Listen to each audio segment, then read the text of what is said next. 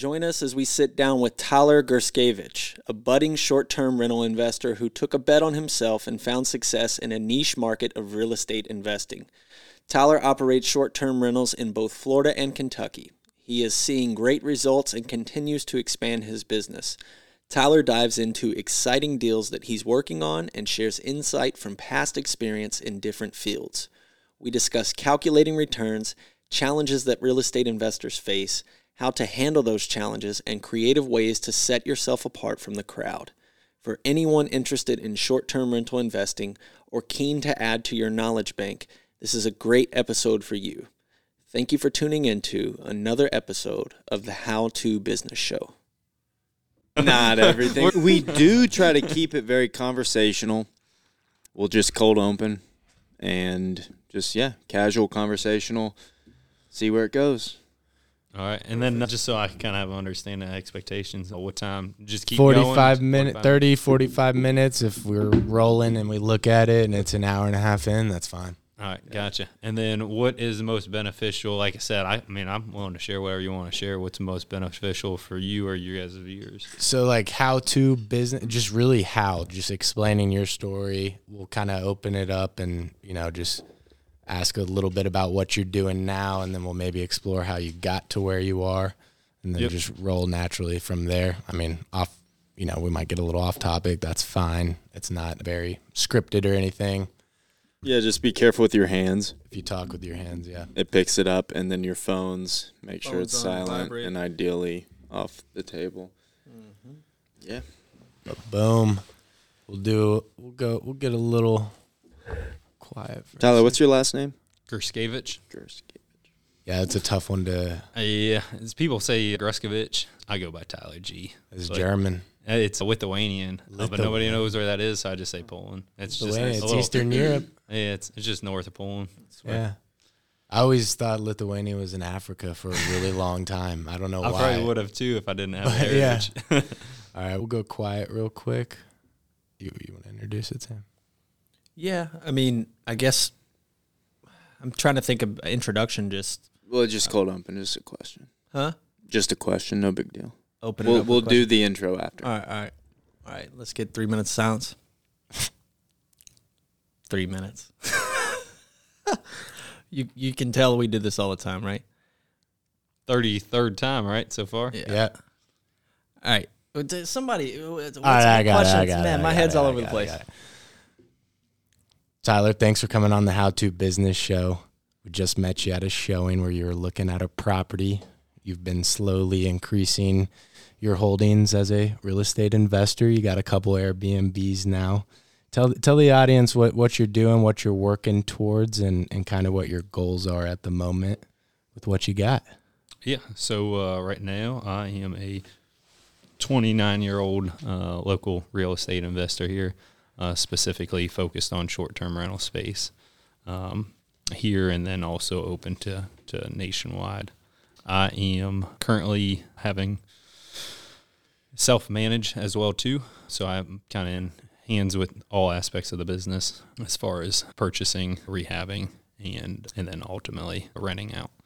And with that, have currently 3 in Jeffersonville, 1 in New Albany, 1 in Louisville, and that we're working on, and then another one in New Albany that is still in the design phase right now. So you own 6 total properties right now? Correct. And I guess when did you buy your first one? You're 29. When did you buy your first one? So the first one would have been bought back in 2017, and it would have been a primary residence actually for the first year. And then that's what started the rental business. Is we actually, myself and ex-fiance, we found out we had a whoopsie. And at that time, we were living in a 2-bedroom, 2-bath house in Jeff. And, she let me know that we were pregnant, and she expected a bigger house. And so with that, I had my whole entire family over for Thanksgiving that year. And so I went to my mother, being the youngest of 10, and asked her if, we needed a bigger house, because I was like, it seems like a 2-bedroom house, could fit all 3 of us, 3 kids, and myself and her. And Mom was like, yeah, you can raise a kid in a dresser drawer. There's no need for a bigger house. So I went back to her with that. And long story short, 2 weeks later, we had an offer on a bigger house, about twice the size. So, over in New Albany. And with it, I still had my W-2 job, being in the grain export business and the distillery granary servicing. And I was able to swing both payments. And so I took a gamble on myself and always thought about doing something in real estate. At that time, Airbnb wasn't as popular as it is now, so I figured why not just give it a swing. And it also penciled out as long term as well too. So you all moved into the new house, and then with the old house, you turned that into an Airbnb rental, and that started the addiction, so to say. Yeah, a lot of lessons learned there. So the very first thing was renovation wise. Really upset the ex-fiance at the time, because the entire time we lived there, I didn't do much to it until we moved out. And then started putting new kitchen, new bathrooms, redoing the outside. And needless to say, I'm willing to try anything, but definitely not a professional at anything. And so I did almost probably 90% of that remodel work myself. And I was so proud of myself at the time of, saving so much money doing 2 bathroom remodels, less than $4,000 probably at the time. And same with the kitchen, just penny pinching. And in the grand scheme of things, it took me 11 months to do, just working at nights, a few hours after work. And ultimately, I also missed a lot of family time too. And so it wasn't long, then the next project after, I said, hey, after I started renting it out and seeing why I was collecting rent and what I missed out on rent those 11 months, I'm like, it doesn't take anybody long to figure out. You're better off just to hire it out, get the thing running, within a matter of a couple months, rather than try to do everything of all aspects. And at the end of the day, I mean, I don't like remodeling myself anyway. So, once you get in business, you got to learn not only to pick your poison, but once you do get settled, it's like, you ought to do what you enjoy doing in the business, not stuff you don't. That's one of the easiest things to, reassign to somebody is something that you don't enjoy doing. So that given said, that first rental really kicked off. And at that time, I thought I was doing really significant. I don't know what I need to share number-wise, but we'll just say I made X that first year. And compared to long-term rentals, it was probably anywhere from 4 to 5 times that.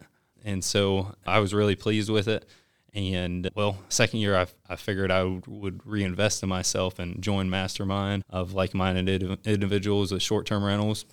And I also started just following every podcast and any YouTube video I could find, on the topic of short-term rentals. And so just the difference of management, not even any difference of the house itself or the amenities. From year 1 to year 2, I literally almost 2x'd what I was doing. Wow. And while at the same time decreasing expenses too.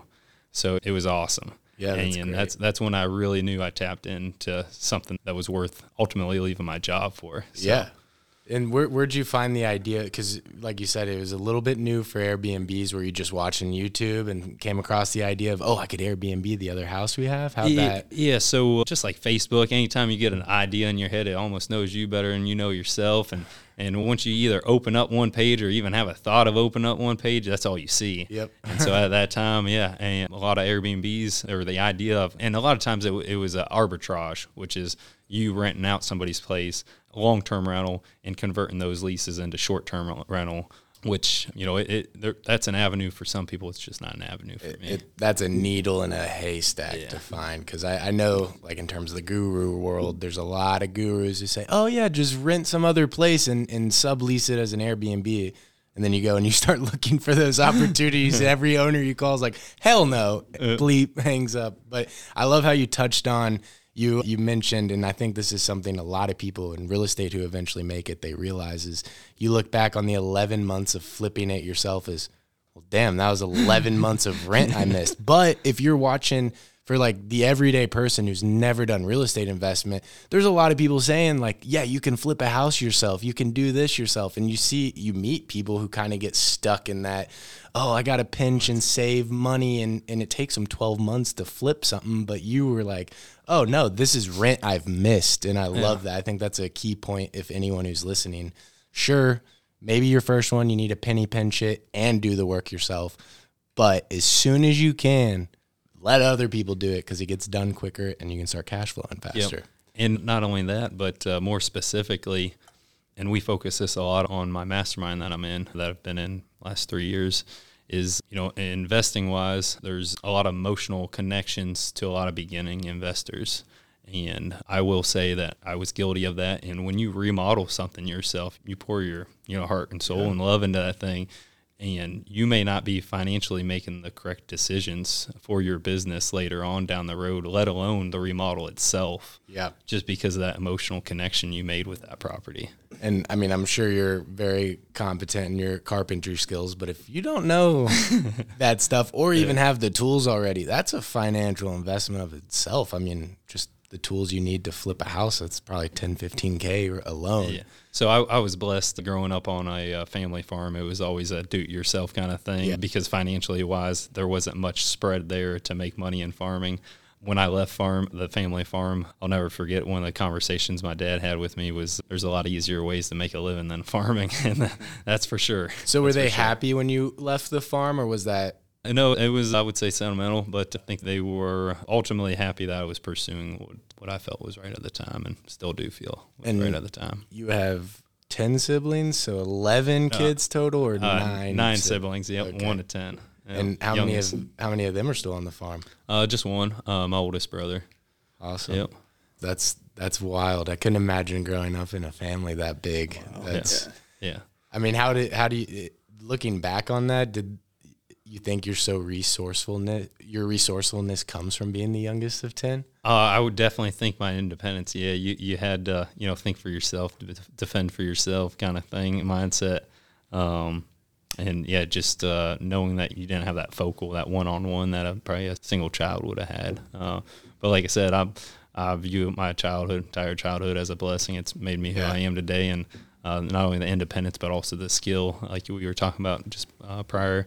We actually ended up, my father had this idea of building my mom's dream house when we started out when I was in middle school, and it was a log house just a half mile down the road, but a huge log house. It has, I think, it was supposed to have like 6 or 7 bedrooms and 4 baths or 5 baths, because at that time there was still, I think, 6 kids living at home.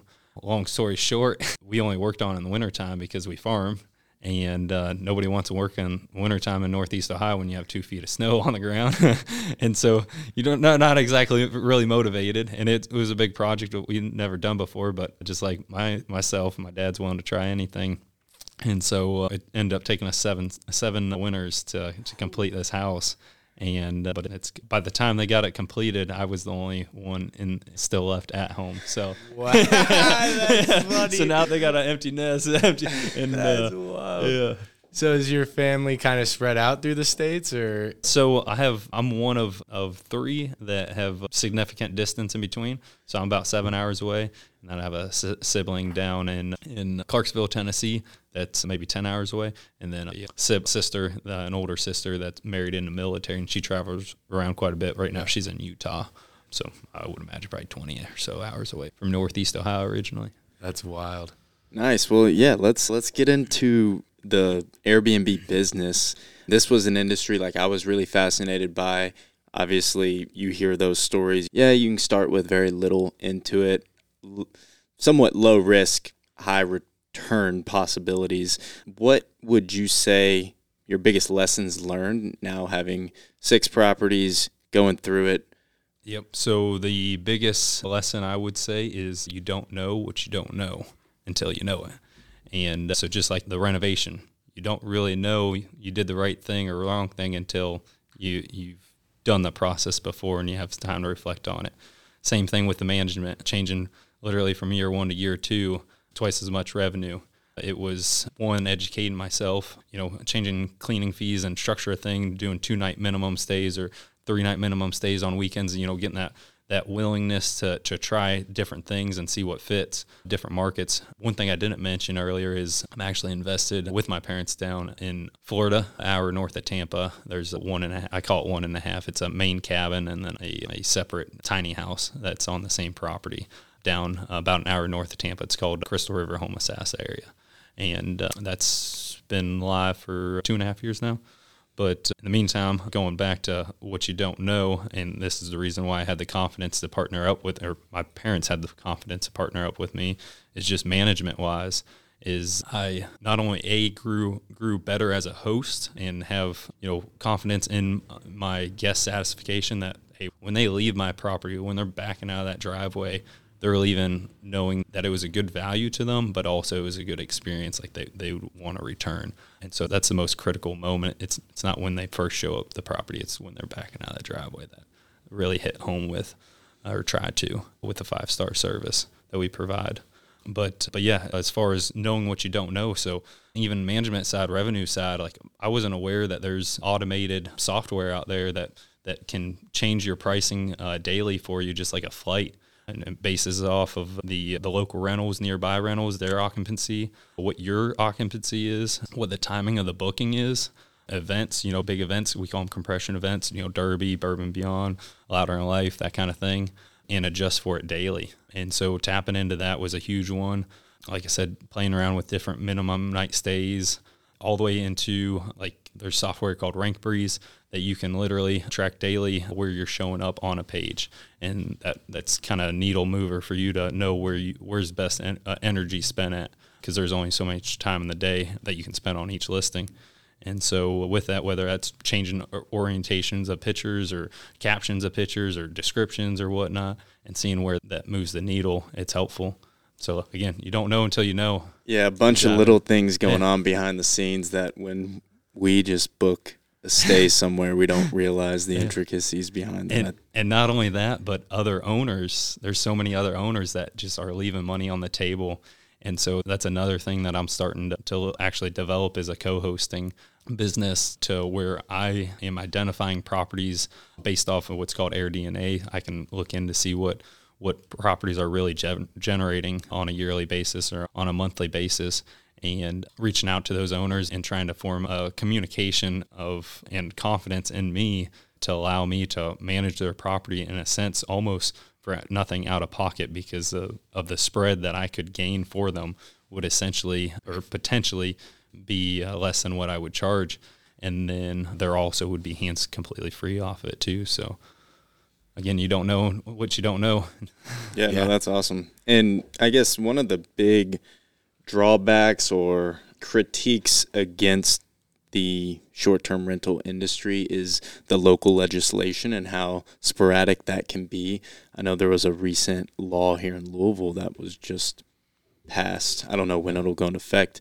Do you know anything about that? Like, what are the ups and downs? How does it compare being in New Albany and Jeffersonville and Louisville? What is the local rules?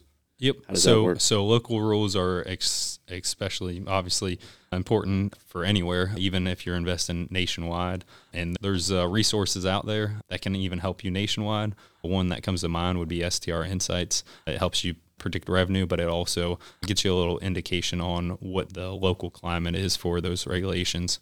As far as specifically here in our market, and I call our market the Southern Indiana, Louisville market, we draw the same people, whether it's this side of the river or the other side of the river. And with that, definitely a lot more favorable regulations on the Indiana side.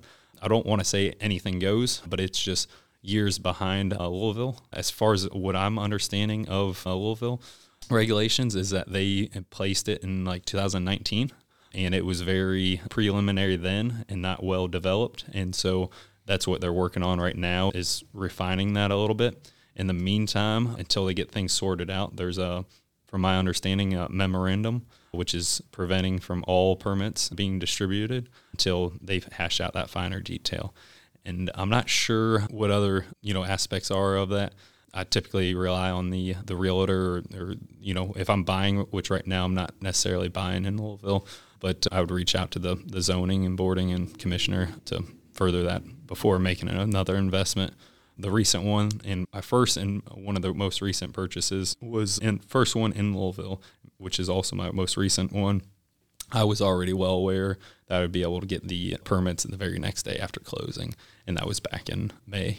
I closed on that property. So just another thing, especially on the investor front, is just make sure you do your due diligence, not only on the revenue side and, your cash on cash expectation and, getting all your teams aligned, whether it's cleaners and handymans and all your resources aligned, but also just your legality of it as well too. So it's something that I see it nationwide repeatedly overlooked. And that's a quick way to lose money really fast, very shortly. Mm-hmm. Yeah. So, yeah. and then it also puts just a dampener on your whole investing like mood, and it's like, man, you could have just easily avoided that, just a little more work on the forefront. And I guess, let's say Louisville, it got to where, they started tightening things up. I know there's been rumors of shutting down Airbnbs and stuff like that. Would you just switch to a different market? Are you super bound to being here? Because I know you have the one in Florida. So I'm not bound at all. At the moment of the last 2 purchases, my investing mindset was heavily cash on cash return. Where am I, if I spend money today, where is the fastest place I can get the most amount of that cash right back to me? Because then I can build faster. I think it's probably pretty general to say one of the common reasons people can't scale is because of capital. And so if you don't have the cash, it doesn't do you any good. Unless you come up with some kind of creative financing, which that's becoming a lot more popular, and it's definitely an opportunity for somebody. I just don't have the experience with that just yet. Yeah. And you familiar with Red River Gorge? You've spent much time? Yeah. I know the Airbnb market down there is hot. I don't know what their regulations look like. The problem is, so if you log into or if you buy a subscription for SDR Insights, they'll connect you with the regulations or a broad view of the regulations. And then there's a gentleman, and just because you said that, I won't know his specific last name. I want to say it's Sean Daughtry, but he's with Savvy Realtors. If you look up Savvy Realtors on Facebook, you'll be able to find him. He's the agent that serves right now he's servicing all Kentucky, but originally he was just specifically focused on the Red River Gorge, a short-term rental focused realtor. And with that, I've seen I've seen numbers and performas from that area, not just from himself, but others. And, I've logged in on STR Insights because right now, or I shouldn't say right now, but at one time I was thinking about investing more personal wise rather than financially wise. And it's just a very seasonal market there. Yep. And it's really hard to beat that, really hard to beat our market here that doesn't really have a seasonality and has those huge compression events compared to a place like that. I would say the closest personal property locally that the numbers would make sense would be Mammoth Cave, like Nolan area. And it's just because of Mammoth Cave help. Yeah. You got to have a foot traffic. Yeah. And, it doesn't do you any good having a huge, nice house or whatnot, and nobody's showing up there to rent it out. So locally right now, the only place that makes sense and I may, like I said, my investment mindset always changes just kind of with things, life events and whatnot. And so if I were to start focusing more on personal rentals that I would actually use myself maybe a few weekends out of the year, it would be Mammoth Cave and Lake Nolan area. That's awesome. So in terms of moving forward, would you just stay on the short-term rental track, or would you start looking into other asset classes like maybe multifamily, industrial, things like that? Yeah, so that's actually an interesting question. So Shelby Street that we're talking about in Louisville, that's actually a property that is going to be a first for many. So it's my first Louisville property. It's my first multifamily property. It's my first property that's over 100 years old. Wow. I think it's 1882. The potentials there are unlimited. Even to say the across the road, I'm working with a neighbor that has a fenced-in lot, and the idea right now is to start a Toro business to where I'm going to test trial one slingshot. I don't know if you're familiar with a slingshot. Yeah, I know. They're pretty fun, sporty looking, 2-seater, 2 wheels up front, 1 wheel in the back. And for our renters at Shelby Street to have the option to rent it with their stay. And the idea right now would be to test trial it with one slingshot, make sure it has the potential I think it has, and then go back to the drawing board. But right now it could easily fit a handful of those in the fenced-in area. And he also owns 2 more lots beside it to where if we wanted to do, Teslas, like actual cars to where people could go on the bourbon tours or whatnot and not have to worry about figuring out a rental at the airport or whatnot. That would be awesome. I mean, it's, just potential everywhere. It's getting creative. Yeah. It's a killer idea. Yeah, absolutely. Hopefully nobody takes it before I get to it. Well, the slingshots, that would be interesting. And you would just run those through Turo. I saw someone the other day post something. It was actually your watch guy. My buddy Jake. Yeah, he has a couple cars on Turo, man, and he's cash flowing $500-600 bucks a month on each vehicle. So I am looking. You got to connect me with them because it's a new market, and I'm willing to invest in anything, but I like calculated risk. I don't like just throwing things out there and hoping for the best, praying for the best. It's calculated risk is what I invest off. and a little gut feeling, intuition. And so with that, it's a completely new market. There's a few members. Our mastermind's, I think, 80, 85 people deep nationwide. And so there's a few members there that have, just 1 or 2 cars, but not a whole entire fleet. And they also are not local either. So I would imagine, especially a Slingshot, it's going to be very seasonal. But the nice thing is it's a fairly cheap purchase price, and I would think high demand as well, too, especially just I'm positioned right in between Bardstown Road and 4th Street Live, and, just south of me is the College Stadium, football games, and Churchill Downs, further on down, the Expo Center. Like, you can buzz to anywhere in less than 10 minutes and have fun doing it. Yeah, oh, yeah. Absolutely. I think that's really... And even if you were wanting to take it out, side of the city, I mean, exactly. You can take them on the interstate, I'm pretty sure. Yeah. Yep. Yeah. That's awesome. That's a really good idea. That and I have a little bit of a personal. We used to buy a toy, just going through a little bit of a midlife crisis right now. Yeah. As long as I just use it 49% of the time, I'm good. Well, talking a little bit about, your investment philosophy, you mentioned cash on cash return as a metric you look for. What is that percent when you're running a deal? What does your investment process look like from, okay, I'm scouring the MLS for deals, I'm just, driving the streets looking for cool properties. Just take us through a little bit of the investment process from start to finish, 1, and then 2, some of those metrics, and specifically, like, are you only looking for deals that check out at a 20% pro forma cash on cash? Where does that lie? Yep. So definitely heavy on numbers. And again, I think it would be the specific metric I'm looking for would be different depending on my mindset, my investor mindset. So early on, like I said, I really didn't, until I joined a mastermind, I really didn't understand metrics and what I should be focusing on. And then once I did, I was like, well, the reason why I can't scale is because I don't have enough cash. And it's, it's a shortfall of a lot of people. And so I was focusing on cash heavily. And to the point I want to make is that the first couple years that I was going, I shouldn't say blindly, but not necessarily putting the attention to numbers, I was very blessed with, they were already great numbers. I didn't even know what I had.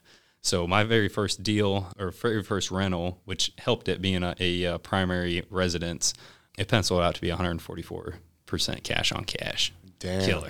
Yeah. Hell yeah. Yeah. And so everybody in our mastermind, we're very transparent with everything. And we put in monthly benchmarks.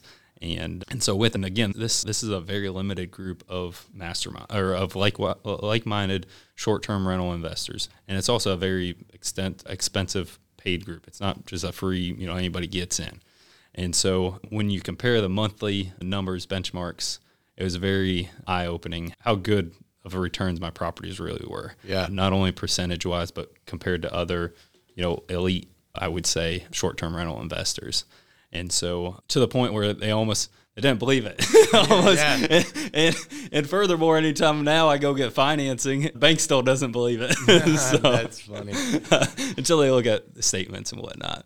But so my mentor, who's Bill Faith in that specific mastermind, because I'm in multiples now, but that specific mastermind, his big pitch is 30% cash on cash is what you want to aim for. But he's also investing in, typically he invests in bigger properties, and the masterminds in my group, they're doctors, lawyers. They have the funds to not only invest in bigger properties, but they also don't have the time to necessarily renovate and go after that, squeeze every drop of that orange to really get those return numbers up. And so with that, the group's aim is for 30% cash on cash. And I would say that was almost about impossible not to do back when interest rates were, 3-4%. And before all the bidding wars started, 2 years ago, really the year of COVID, the first year of COVID when travel actually spiked, when they shut everything down for 2 months, cleared out everybody's calendars. As soon as that 2 months was over, it was like wildfire, especially big parks, any national parks, because people wanted to get out and they wanted to have their space. And so you've seen, Gatlinburg, obviously, but like Hawken Hills had historical visitors. I think 3 times as many visitors on a yearly basis just in that one summer. Wow. And so obviously when you have visitors, you need people to sleep. And so, so the rental market revenue-wise, short-term rental revenue-wise, boomed. And it didn't take long, just like anything, when there's money to be made, people smell it, and they flock to it. And so you had a lot of factors going in, but specifically short-term rental industry, the main factor that you had is not only did people have a sense of possibilities on returns that were better than the stock market at that time, because at the time the stock market was on its way down, but you also have a abundance of high W-2 income earners that need to spend money for tax write-offs. Yep. And again, they don't have all the time in the world to focus on investing, let alone running performas.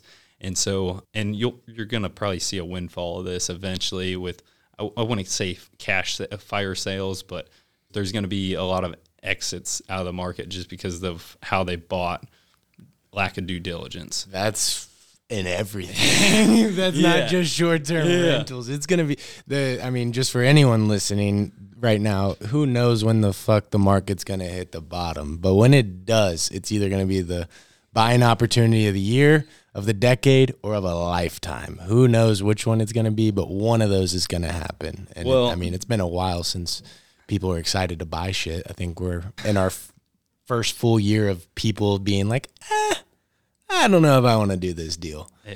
Well, what's crazy is not only did it affect the housing market, but or I should say the rental market, but it affected everything because everybody raised their prices and everything. And so just the easiest simulation I can get or compare it to is being on the farm back in 2012. We had a terrible drought nationwide, like 12 through 14. And so your average bushel of corn and soybeans went from $4 a bushel of corn to $8, and from $8 bushel beans to $16 bushel beans. And obviously the people that survived through the flood, they're like, oh, this is the greatest thing, you know? Well, it ended up being the worst thing because what ended up happening is all the input side. The green tractor or red tractor, or whatever brand you drive or whatnot, went from being a $250,000 tractor to a $500,000 tractor. And not only new equipment, but used equipment followed it too, because it's a market. So everything follows it. And same with fertilizer, seed, anything. Well, then it wasn't shortly after, that only lasted a couple of years. And then, everything resumes and you have, killer years in Brazil and China, buys less and stuff like that, just a global market. And the price falls back down. Well, none of the inputs go back to the reset to the prices they were. So what it ends up doing is it's just a long time for that to ever work its way back out of the market. Yeah. So, And then what's even messed up is when you get to learn about markets, the market doesn't even follow what the people do. It follows what people think other people are going to do. And so it's almost like a mindset game that you got to figure out of how exactly people are going to interpret things to even have a general understanding of predicting the market of any commodity, whether it's housing, oil, grain, whatever it is. Yeah, when it comes to just economics in general, if you really get down to the nitty-gritty and talk to economists, like the people who actually study this stuff, there's a big disagreement between like the efficient market hypothesis and whether or not that even exists. But it's the idea that at any given moment, everybody has all the information they need to price, value, and make deals, whether it's buying stocks, whatever, that they need to make educated guesses. The opposite side is that doesn't exist. It's all based on emotions and what's going on in the market. And so in a time like this, it's very easy to be like, yeah, that does not exist, but it's still a constant point of argument since the Great Depression. It's like, I was going to say, I would still comment that we still live in a heck of a country that even blesses us with an open market, even if it's, strings behind it or whatnot. But, yeah, it's definitely the freest market. Yeah. But in terms of like, literally what happens in the economy is just like you said, it's what people think is going to happen. So prices aren't going to come down until people think there's a reason. And right now, it's just such a weird market, and you always try to look back in history to be like, oh, this is like the 1920s or this is like the 70s. And just talking even with my grandpa, he's like, yeah, when I bought my house, it was 10% interest. Like he's looking at this time like this is how I got started in the business. He's not even afraid of it yet. People our age or who didn't experience buying a house at 10% interest, they think the world's falling apart. So it's, I mean, it's really whichever side ends up having the most people, that's going to be what tips the market, is how many people get in an urgency. Sam, you have a question? No, you look like you're over there. Gears are turning. Yeah. Well, when you're buying a house at 16% interest and the house is $90,000, that's one thing. When you're buying a house at 8-9% interest and the house is $300,000 to $500,000, its affordability changes drastically. You know, absolutely. I mean, yeah, it's wild. I guess going forward, though, kind of back to that question I asked, are you going to keep on the short-term rental, or is there maybe another direction you're looking? I know you mentioned doing like a property Airbnb type management system, but long-term, would you like to develop? Would you like to, where do you see yourself at the age of 60? See myself at the age of 60. All right. It's a loaded question there. And like I advised you, it probably changes every time I change my mindset and just given with life events. But I would say right now, 60, I am hopefully going to be an angel investor at that time, to where I'm completely hands off of everything, but yet still, you know, having that satisfaction of like playing adult Monopoly. Yeah. And yeah, so that's where I'm at 60. And I am completely open to how I get there. Currently, right now, I see it heavily being, but it's a tried and true process for me right now. Like I said, we were talking earlier, just stupid, ridiculous numbers. And, you know, I'm going to continue to do that until I have, right now, different things that seem more appealing to me. How many hours a day do you spend just in the business, like managing, kind of doing all those tasks that come with managing an Airbnb? Have you automated? Like, where are you at there? Yeah, so that was one of the things we discussed prior to starting this. Was one of my downfalls is being guilty of working in the business instead of on the business. It comes with a little bit. One is just I have a natural kind of control aspect about me. I just like everything to be 110%, like the best of the best. And I've learned that, like, if I don't do it myself, it seems like it doesn't result in that. And so I'm trying to wean myself off that, for one. And also the growth of the business also is forcing me to do that. You know, I can't cover all the bases. There's only 24 hours in a day. And so with that, I'm an active investor. So you could catch me on a job site remodeling, you know, picking up a hand tool or painting. I don't like painting, but anyhow, you know, working right beside the renovation crew I have. Or you can, you know, find me if a pool boy or lawn guy doesn't show up at Airbnb, I'm right there. Typically, any kind of guest confrontation, I want to be there. Yeah. I want to be on site. And so just put that personal touch. It just goes a long ways. And especially, I'm local here, so I have no reason not to. I live about 20 minutes away from all my rentals. A little different story down in Florida. Jump on FaceTime and have that personal touch then there. But with that, I typically am still working anywhere from 10 to 12 hours a day, just what I do. I grew up on a farm working 16 hours a day, 6 to 7 days a week. So my 10 to 12 hour days for 5 to 6 days a week is still a lot less than that. Yeah. And it's, you know, something I'm building just strictly for myself. Do you have any employees right now? So yeah, we have a few remodelers, and then we have, it's not my employees, but I have a cleaning team that is dedicated to all the properties. That's awesome. So that's great. I mean, I know Cal and our kind of business relationship kicked off on AirDNA. Looking for deals. And I wanted to get into the game. Yeah. What specifically was the business or the Airdnb? Yeah, I wanted to buy a property to do a short-term rental. All right, gotcha. This was like late. A year and a half ago? 2021. Was that Park Ave? Yeah.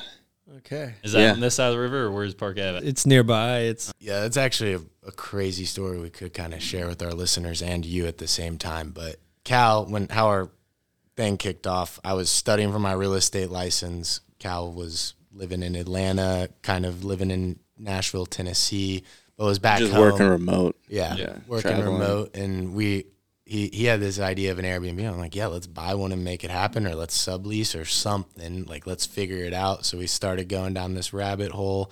You know, we've stumbled upon this awesome property that this dude just fixed and flipped himself.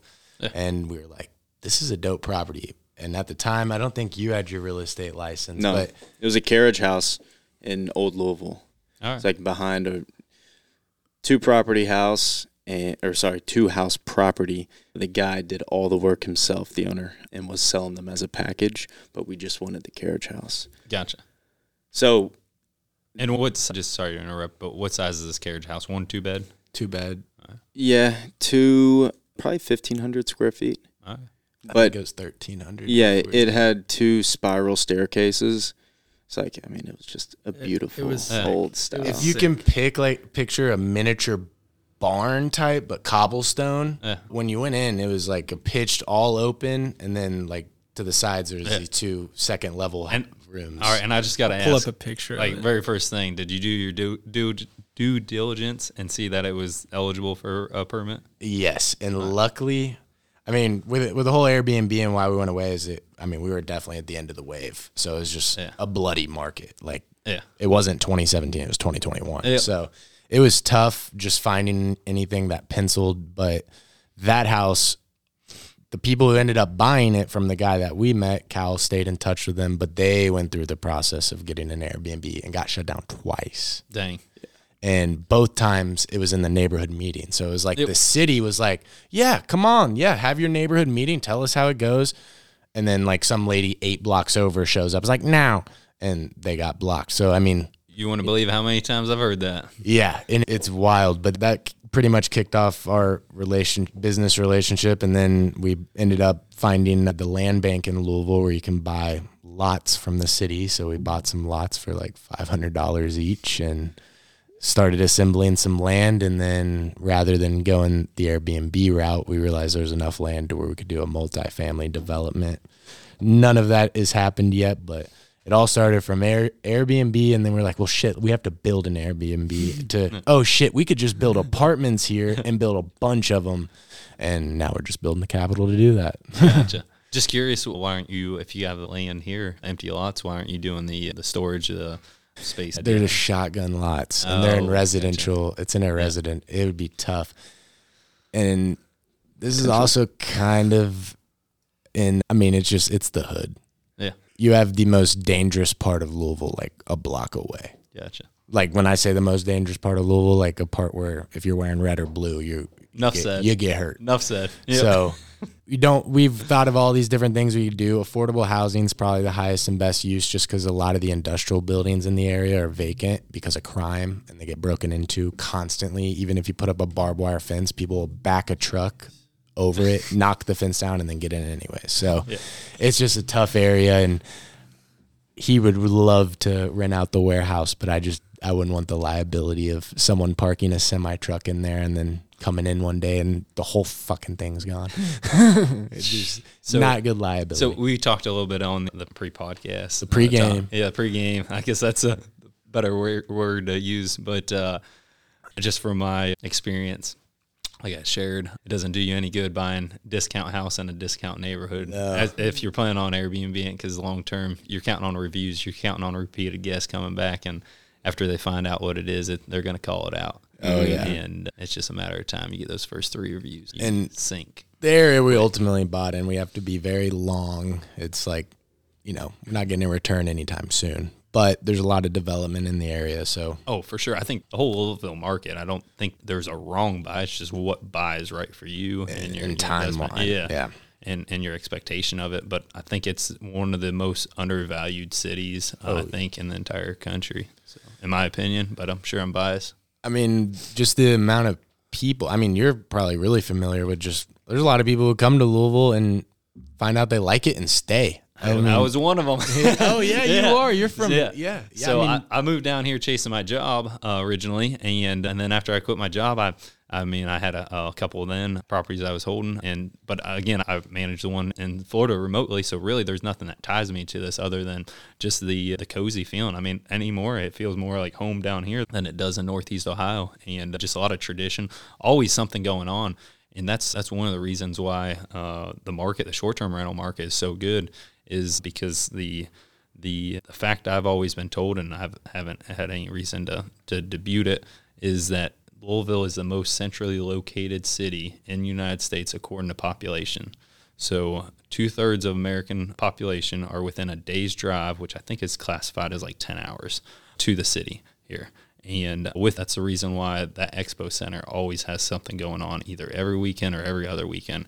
And it's all kind of different shows, whether it's farm machinery show or, Jeep Fest or, national rodeos coming up here in November, to all the festivals that they have in September, all the music festivals. Usually they have at least 3. This year they only had the 2 because they dropped the Country Fest. But, the forecast, all kinds of music events and just big events. They just had a vintage clothing show there. Yeah, I mean, so camper shows, gun shows, you name it, cheerleading competition, robotic competition. Like, it's crazy the amount of people, because typically when somebody books a stay, they explain, or they feel like they have a need to explain the reason why they're there coming. And so it's 1/3 of my avatars, or I shouldn't say my avatars, but 1/3 of my guests are coming for something at the expo. Wow. when you call them avatars, it's like man, I need some avatars, bro. What's this avatar thing you're talking about? Like, we don't have my clients. AI bot renters.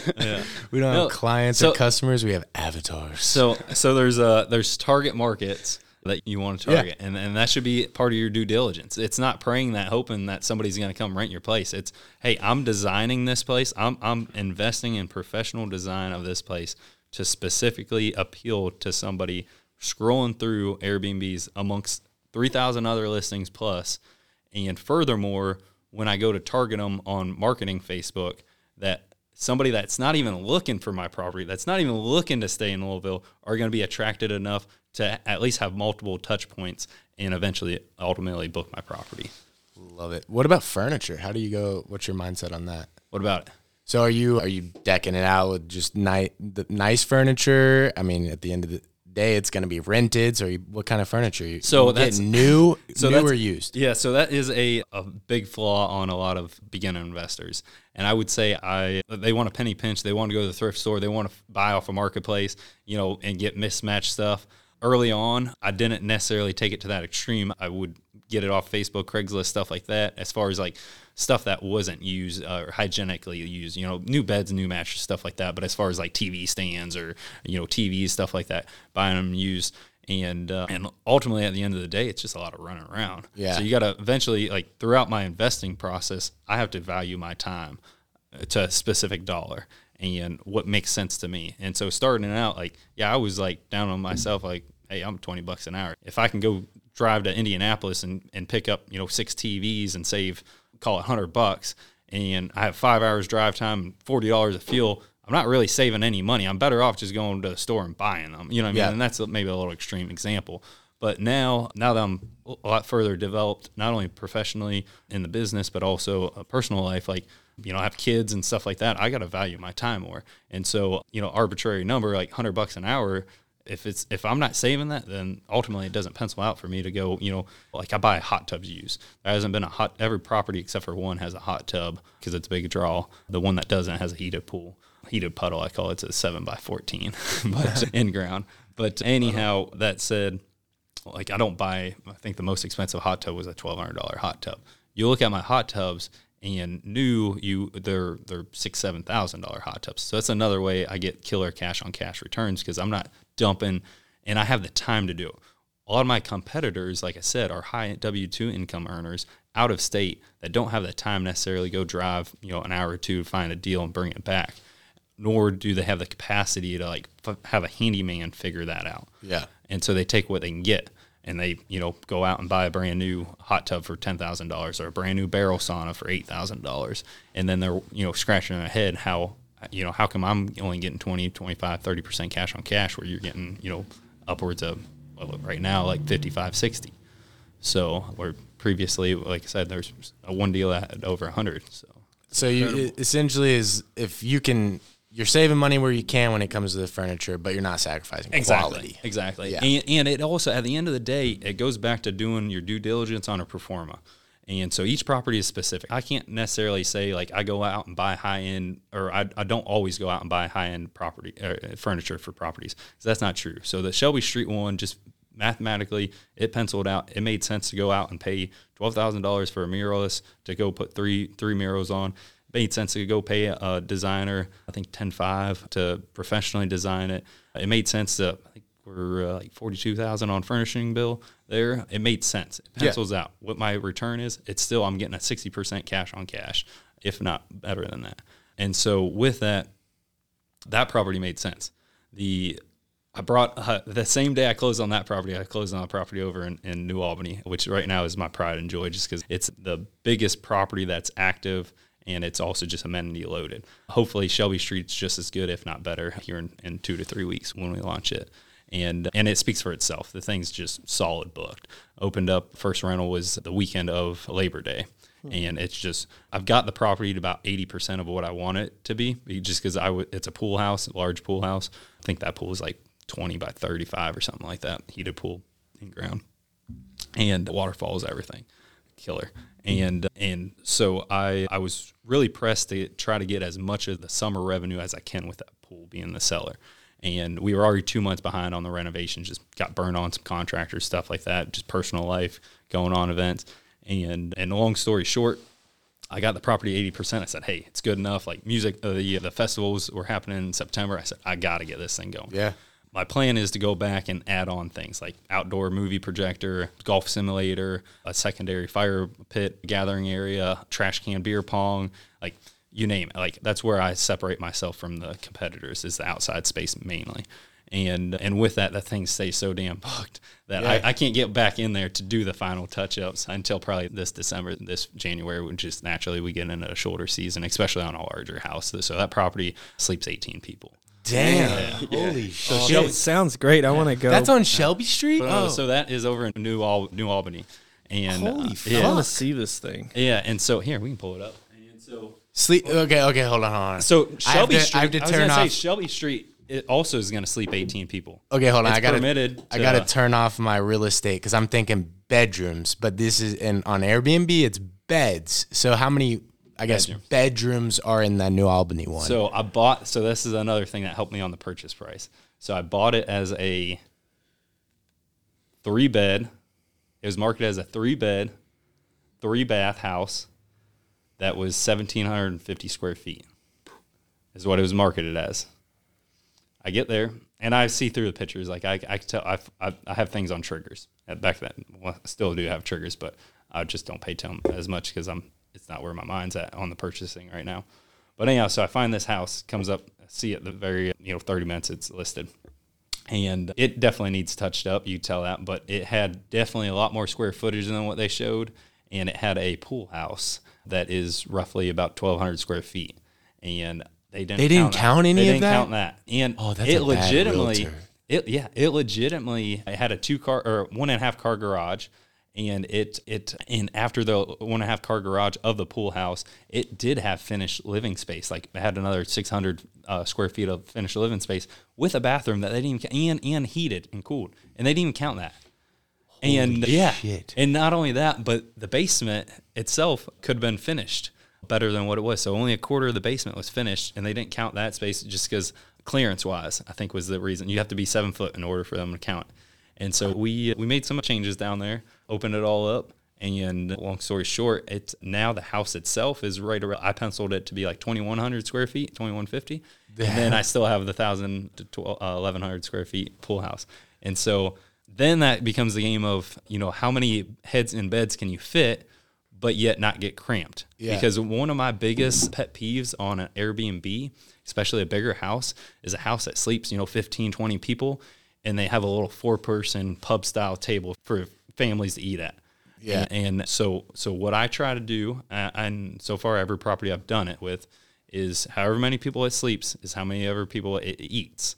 And I try, and this is the only property that I would say is a little bit of a squeeze, but I feel like it is. It also has to sit and entertain that many people too. Yeah. Because nobody should feel like when you book a place for 16, it should occupy 16 in its entirety, not just its bed count. Because you get some crazy listings that like trindles and bunk beds and craziness thing. Yeah, like, we got they're blocking like the here locally, like and this is my competitors. So like I know if I deliver better than that, it's obvious who they're going to book with.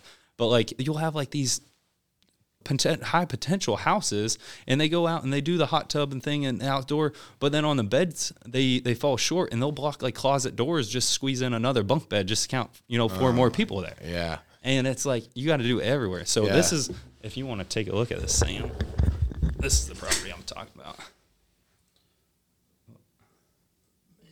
So speaking to the mic, Sam, yeah, tell us what your thoughts are. All right. So not only that, but they had this pool. So this was a terrible realtor. Like, I would never use this realtor ever again. Holy. It helped. I knew a lot of back story on this property too. And so I knew the owner, even though the owner didn't necessarily knew who I was, because I closed in LLCs. And so with that, I had previously we started the same day at my W-2 job back when I started it. I guess it would have been 2015. And I worked there for the 7 years. And anywho, so we started on the same day, and he worked in a different department, but I knew of him, actually even had his phone number and everything. But anywho, I knew a lot of his personal story, that he was going through a divorce, that already separated. He was carrying 2 mortgages. Like, I knew a little more on the inside than what a typical buyer would. And so this pool, they didn't even have it uncovered. And granted, it was listed in, I guess, March is when the offer went in. It was middle of March. So it was a little early to open up a pool, I would say. But if I was selling a house, for sure I would have had it open. Yeah. And it's a heated pool too. So, I mean, even if you got to run a heater for, $20 a day. Your hands. But that's a hell of a deal. I can't believe you basically got a almost 3,000 square foot house for the price of a 1,700 square foot house. Yeah. Yeah. Now, listeners, don't go and price, try to repeat this, but you keep your eye out for shit like this, because this shit happens. And as long as you can see it, you can make it work, but it's not like you're just going to go out and find this. Yeah, That's exactly. the key. And you don't know what you don't know, like I said. And so there was, even in our mastermind, there was so much hesitation this winter to purchase anything. They're like, interest rates are, 8, 9%, on, actually even investor loans were like up 9, 10%. And then, purchasing price, like nobody's, giving you any kind of flash sale, because nobody's, head underwater just yet. And so there was a lot of people that were just holding, and I'm like, hey, if the numbers make sense, the numbers make sense at the end of the day. And yeah, so I went forth with this, and it's killer numbers. This property, you can look it up. They listed it for $240. Like I said, I knew right away when it listed. I had my realtor. I said I want to go see it that day. I went and seen it. Of course, it's just as crappy as what pictures show, or I should say, cat got around everywhere. But it was perfect for me. Like, I'm like, smell money. I smell money. That's what I smell. And girl's like, ew, what's that smell? And you're like, money. Yeah. And anyhow, so I told the realtor, I said, I don't want to seem too eager on this. I said, just keep an eye on whose schedules come in, visit and whatnot. And later on this week, I'll make an offer. I said, I'm interested in it, for sure, heavily interested, but I don't want the seller to know. And sure enough, it took them a week just to get another showing. And again, granted, this was, end of February or whatnot. So, I mean, it's balls cold and nobody wants to go buy a house anyways. So I'm really only competing with other investors, and they're looking at it. There's not too many short-term investors locally here. And so, I'm really competing with the long-term investors typically, and, they don't see the value there. And so with that, ended up putting a 230 offer in, and they kick it back, I think, for 232.5.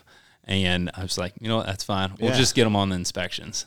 And so sure enough, that's what inspections come around. So I think Zillow is going to show it's like 232, 232.5 or something like that. We end up getting, I think, another 7,500 on closing, or on 7,500 on inspections. I actually misspoke.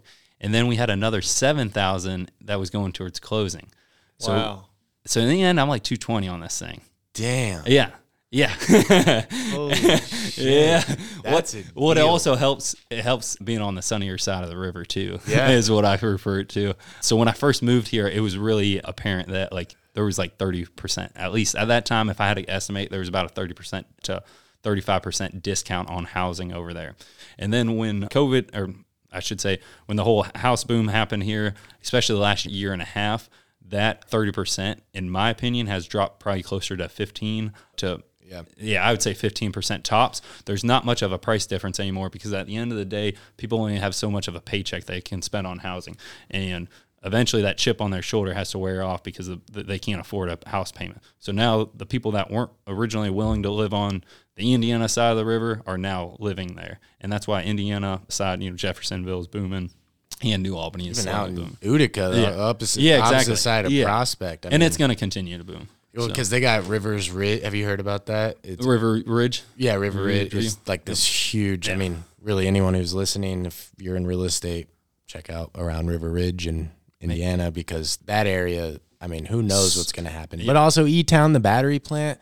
Yeah. So those two places, Louisville's right in the middle. Yeah, it was crazy. I was just reading something maybe like 3 days ago about Riverview Ridge project, because it's a large commercial, that's going in there. And it was something crazy, like the amount of workers. It was like 40,000 workers that they were going to need, and they only have housing right now, and the available housing for like 8,000 or something. Yeah. Oh yeah. Wow. So my mom's building a neighborhood over there. So there's so many apartments going in over there. It's unreal. That and car wash stations. I don't know how many car wash stations 10th Street needs, but there's like 8 of them, 9 of them. For some reason, I don't know why, but I read this Twitter post and someone was like, if there's a car wash, a McDonald's, like in terms of like figuring out where development's going. It's like you'll see an expressway with a gas station, a McDonald's, and a car wash. Development's going that way.